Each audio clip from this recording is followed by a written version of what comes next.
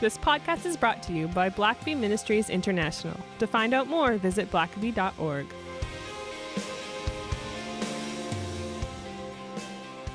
Well, welcome to the Richard Blackaby Leadership Podcast. My name is Sam, and I'm your host, and we are here to help take your leadership to the next level. We'll do the best we can. Yeah, we always do our best, Richard, as you've said. But we are taking a look, sort of diving in each podcast here lately, and just unpacking your upcoming book, The Ways of God. Yeah. And this is it's an exciting book. It's a longer book, and I suspect it could be even longer. It could be, just if you only knew how much I cut out. Yeah, exactly. I was aiming for about 200 pages, and it's more like 280 or so. But yeah, but it's a lot. It's a big subject. It's a big, just a big theological thing to tackle, and so this could obviously be a multi-volume set. But we wanted to also make it readable. Yeah. And so breaking that down for people to be able to approach it more easily.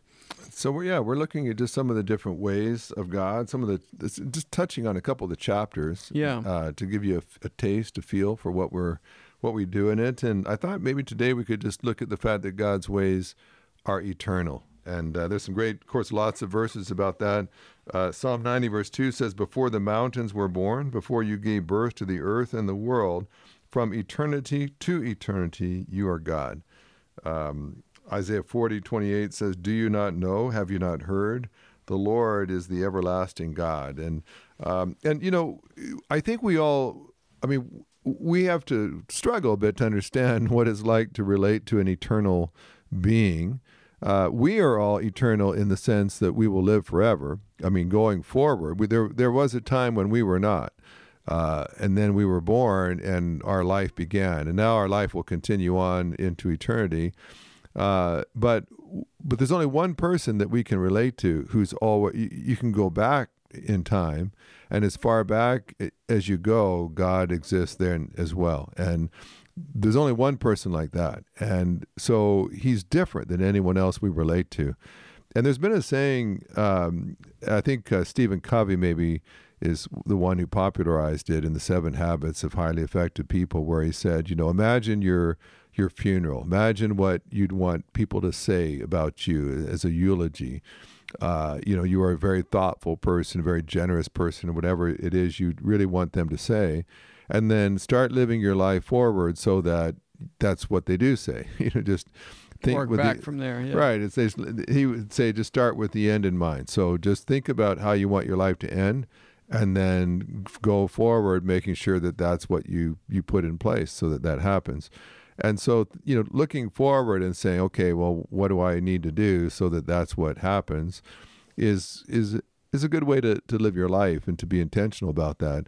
But imagine if you were God and you knew from eternity what was going to happen. I mean, when you think about your own life, Sam, when did God first know you? When did God first know that at this time you'd be walking on the earth, you'd be married to my daughter, you'd have 2 kids, and of course he's always known, because he's from as far back in time as you can go. God has known the future, and he has known what was coming. And so that means how long has God had to prepare for your life? It's like you might have been born at a certain point of time, which you were, but that didn't catch God by surprise. God doesn't suddenly have an angel come up and say, "Oh, hey, God, sorry to interrupt, but Sam Kent was just born. Do we have a file on him? Have we started a planning process for what we're going to do with his life?" God's always known. And God doesn't begin preparing for your life when you're born. God can be preparing for your life generations and generations before. There's a very controversial doctrine in Christian theology that has to do with predestination. And I don't want to get into all the controversial part of that, except to say that what predestination implies is that God has had plans for your life. God has had intentions for your life.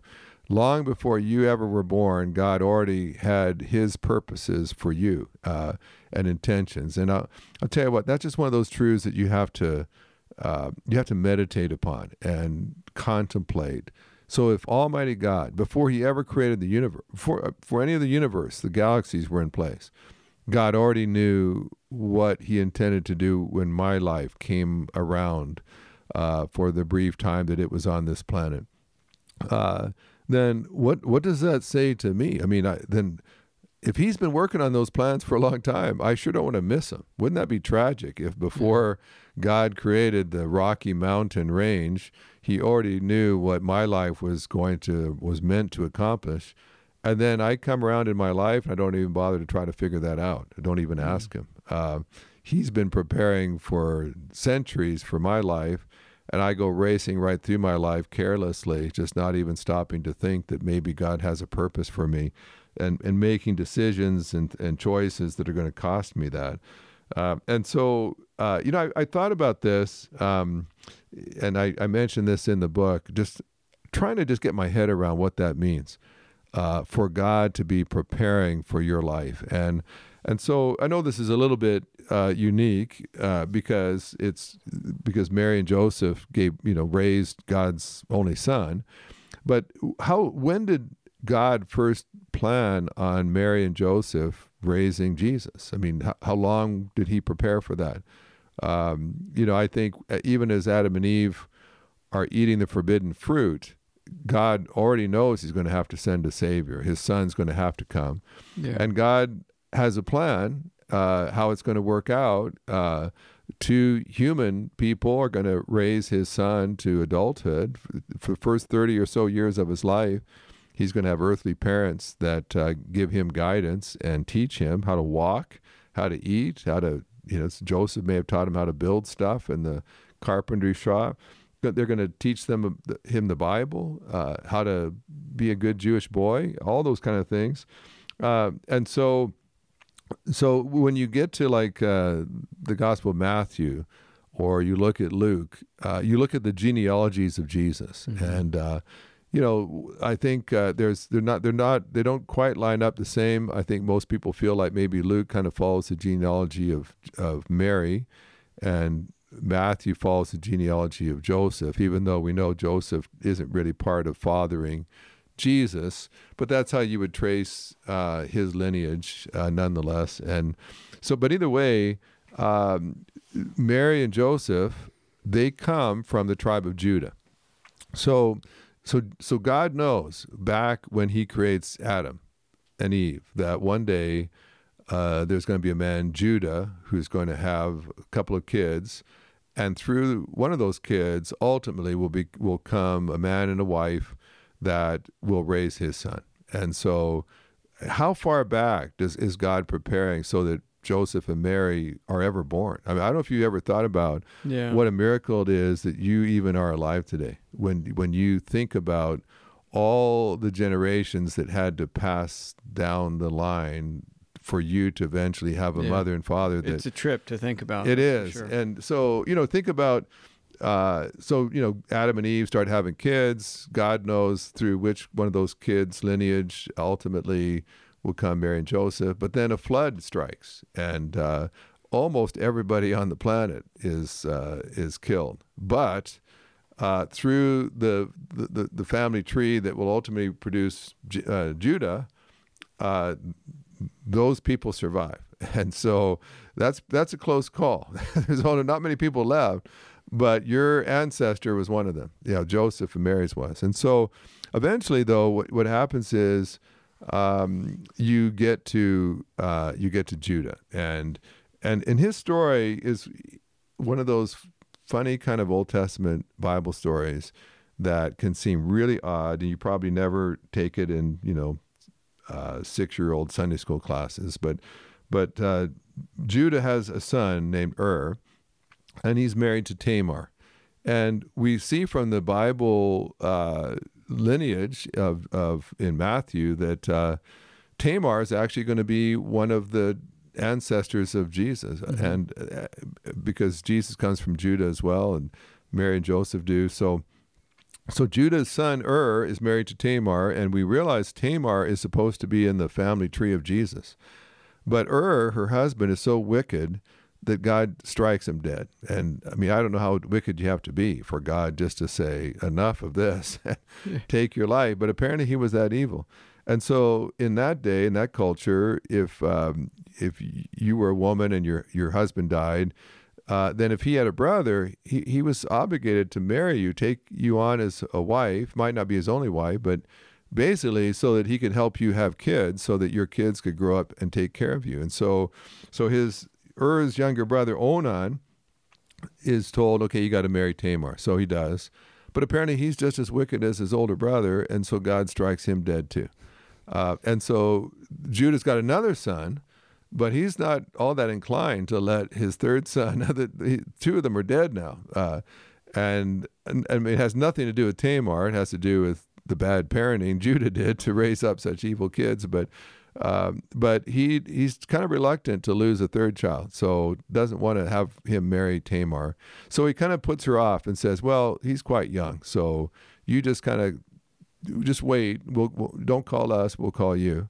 And so here's Tamar. Now she's supposed to be an ancestor to Mary and Joseph and ultimately to Jesus, but her first two husbands have been so wicked, God killed them. Now she's a twice widowed woman, and her only real hope of having a child is if she marries the third brother, and that doesn't seem like it's going to happen. And so at that point, you would say, well, if Mary and Joseph are going to come from Tamar, it doesn't look good. I mean, it doesn't look like good that Mary and Joseph are ever going to be born, ever come into existence. But of course, in one of those unusual stories, Judah's wife dies, and he goes to Timnah to do some sheep shearing, and so Tamar dresses up as a prostitute and is sitting by the roadside, and Judah doesn't recognize his daughter-in-law, and basically offers to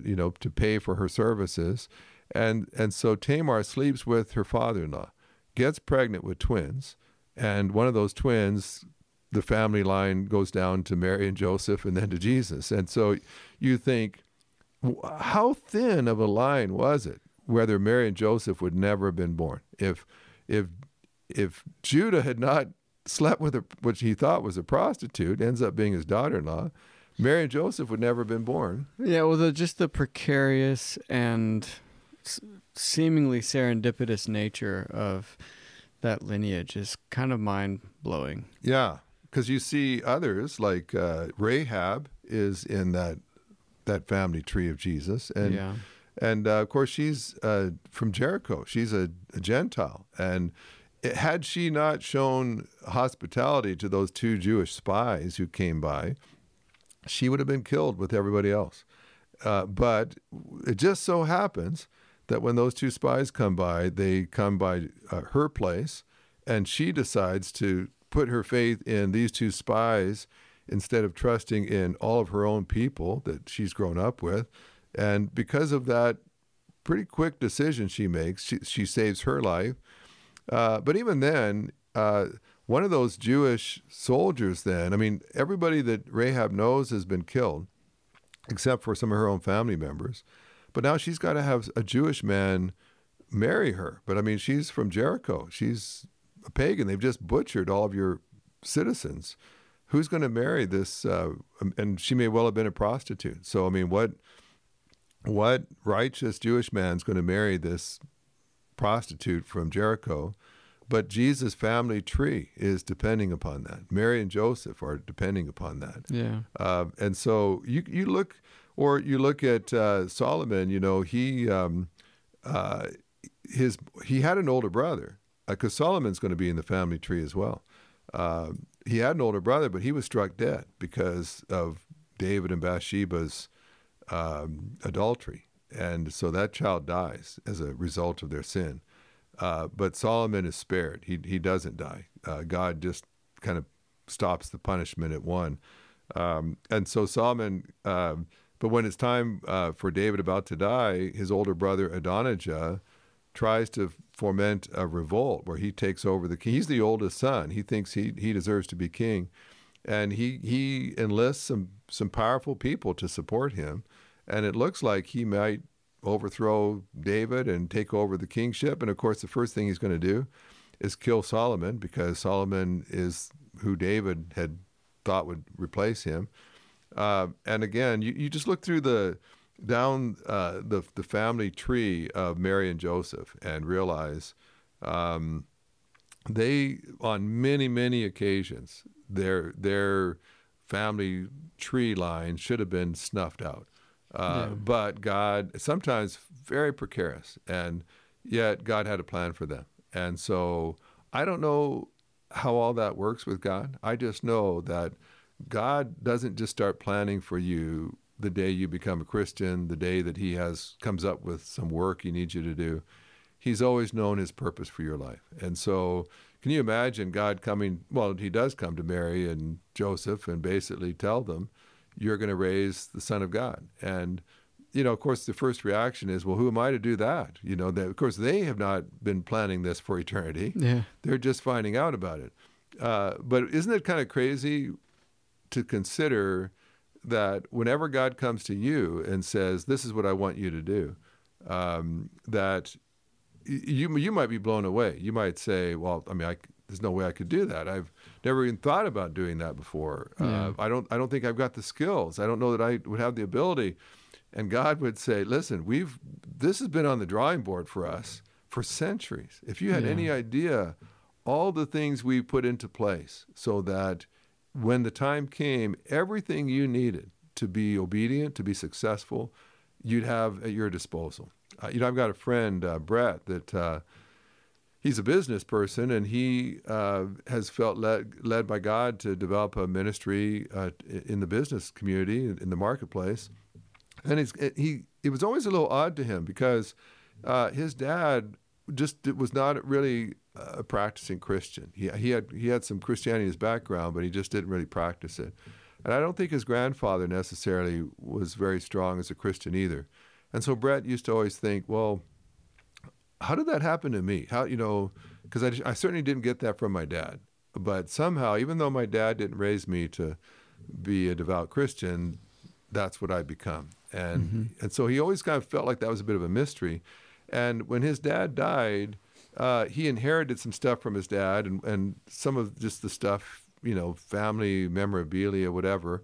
And there was this one box that he had moved to his house afterward that he got from his dad. And he'd never even opened the box. He just put it up in his attic, just in storage. And it had sat there for years and years. And one day he's thinking he needs to kind of declutter a little bit, all this stuff that he's inherited, doesn't even know what it is. And so he takes this one box that's just sat there for years, and he opens it up, and he discovers that it belongs to his great-grandfather, that was passed on to his grandfather, then to his father, and now it's sitting in his attic. And inside are all these sermon notes and prayer journals. And he realizes that his great-grandfather was actually a circuit rider preacher, and here's all of his sermon notes. And here's the things that he prayed for. And he discovers that his great-grandfather was praying for his descendants down to Brett's generation. Wow. And so Brett is thinking all this time, well, where did this come from in my life? Why do I even have an interest in the things of God? My dad never did. Yeah. Why is it that I love God's word and I love evangelism? And my dad certainly didn't do any of that. And then he realizes, but 3 generations earlier, God was already putting things into his family tree. Prayers were being prayed for him.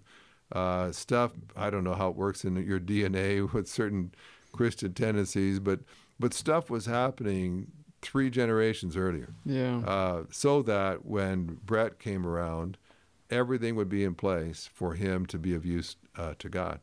And so, that changes a lot of things for me. When an eternal God comes to me and he says, okay, I'm going to use you now to do this, even though it catches you by surprise and you feel totally unprepared, don't ever think God's unprepared. I mean, he's had all of eternity to be preparing for you. Yeah. And I think sometimes even in our DNA, sometimes our inclinations, sometimes our passions, I think there's a whole lot more swirling about in us that God has put in us because he's preparing us for the assignment that he has for us. And, it's just one of those things I think you have to just really take time to meditate upon when you start to think.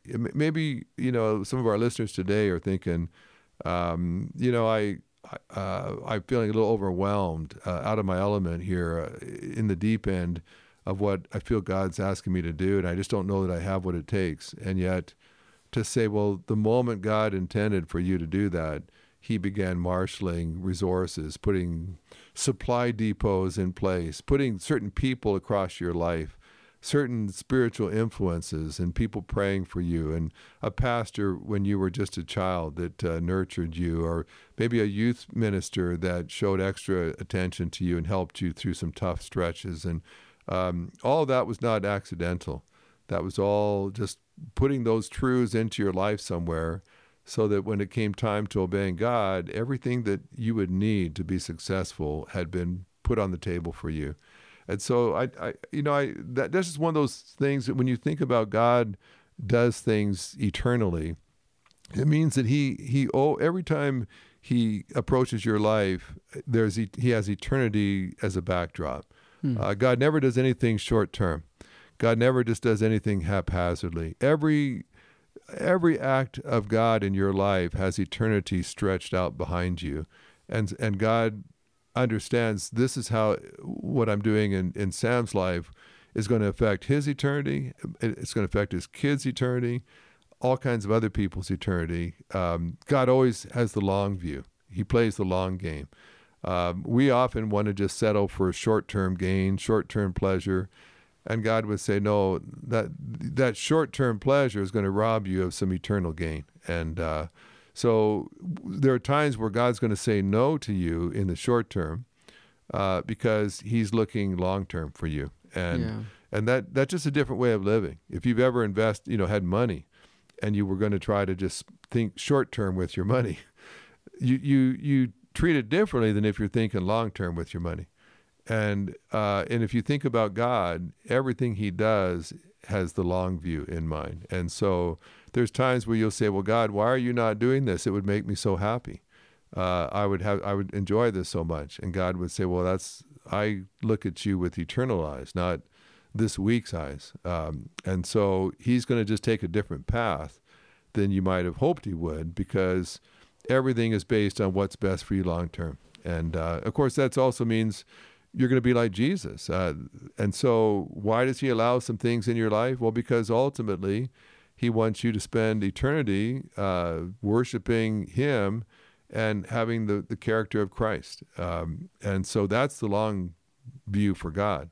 And so everything he brings into your life is going to have that long-term view, preparing you for heaven, preparing you to be like Jesus, not short-term. What would be the most comfortable job, the most comfortable life?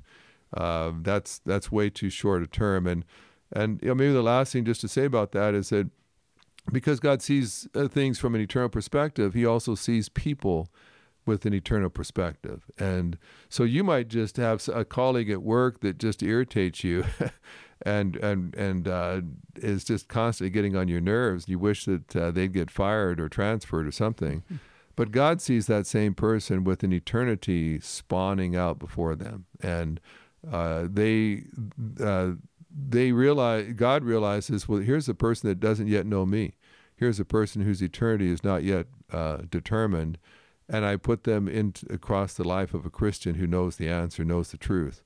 It changes things. If you just see someone as a miserable person you hate to put 8 hours a day working next to, that's a very short-term perspective. When you look at them as someone with an eternal soul that desperately needs to find some answers in their life so that their eternal destiny is secured, well, then that changes things. And so, again, sometimes you can pray and say, well, God, why do you let me have to work with this obnoxious person? Why do you give me this boss that's so crass and crude? And God might say, because he has an eternal soul and he needs to be around people that have the answers. And so again, there's a whole lot to that. It helps you understand a lot of why God does certain things, why he doesn't do other things. If you realize everything he does with an eternal perspective. Well, it's certainly humbling to think about, your life in light of eternity. Not only you being prepared for eternity, but the next generations coming behind you. Like what you do has that ripple effect, not just on eternity, but also even just the generations that follow. And you think about your little girls, they've got to make some eternal decisions in their life. Yeah. And they're going to make decisions about God, and a lot of their view of God's going to be based on what they saw their dad do and how their dad behaved. And again, you realize, well, can I just, let my guard down in my own home? Can I just, do what I want to do in my own house? Well, there's some eternities at stake right now. Yeah. In what you do in your own home, in front of your family, and when you realize eternal consequences for our actions, then you realize, what, that's a sobering reminder that I need to be very careful what I say, what I do, and just live a holy life in front of others. And so there's a lot to that. When you begin, that's the problem with this book. The more you kind of meditate upon some of this stuff, the more you realize it's a miracle.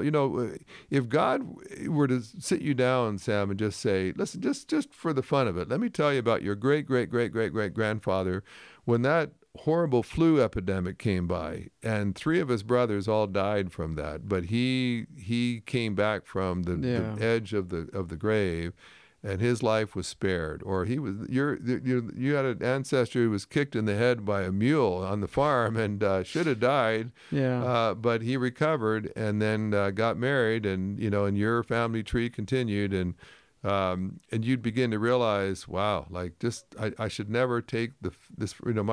My grandfather fought in World War I and was almost killed a number of times, and he hadn't been married yet, hadn't had my dad yet. And I don't know if God looked at my grandfather and said, well, he's got a son who needs to write Experiencing God one day.